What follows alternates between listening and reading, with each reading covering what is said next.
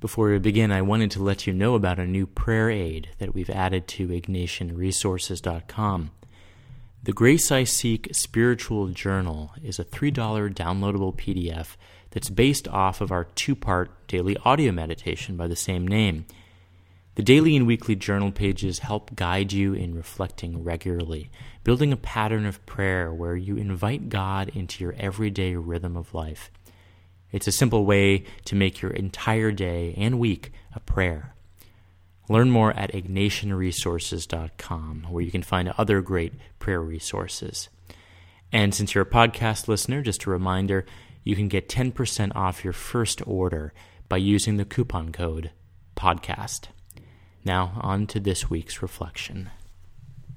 This is the God in All Things podcast, rooted in Ignatian spirituality and seeking the presence of God in the everyday.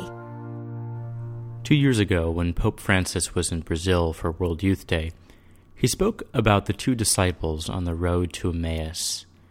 They were leaving Jerusalem, the center of the horrific last days of the one who they thought would be the Messiah. We had hoped that he was the one to redeem Israel, they said.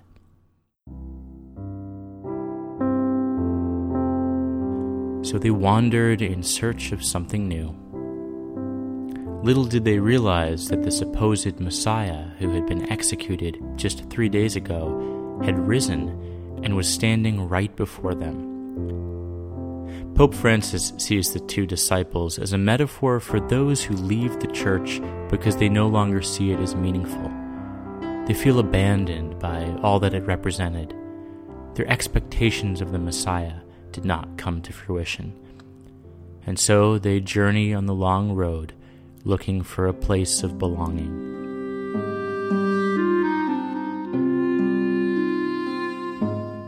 Indeed, there are many, even those who choose to remain within the church, who feel as if they do not belong.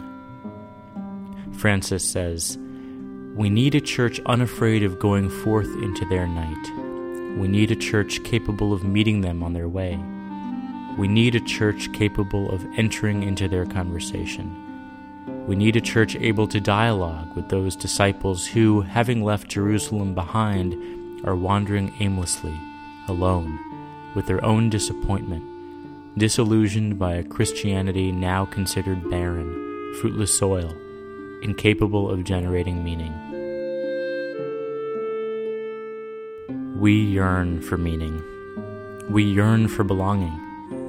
Yet the community of faith we turn to often fails to create a place of belonging, a community that offers a space to ask new questions, a community that accompanies us, that, in the Pope's words, warms hearts.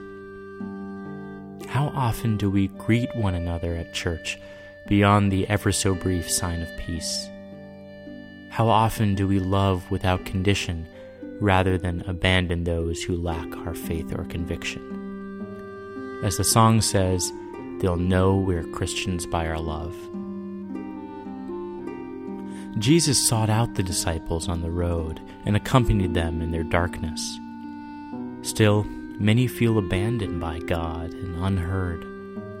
But God, in Isaiah, calls out and says, "I have called you by name. You are mine." How are we being the face of God for those around us? Do we teach one another how prayer is an invitation to come and know God more deeply? How do we, like Jesus did with the disciples on the road, open the Scriptures to those we're journeying with?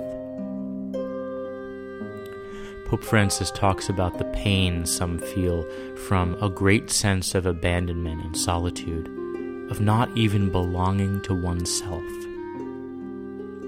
Not loving ourselves is a great crisis of our time. Our search for meaning is frequently a search for self-belonging, and there is no one to help us make sense of our pain, so we try to numb it.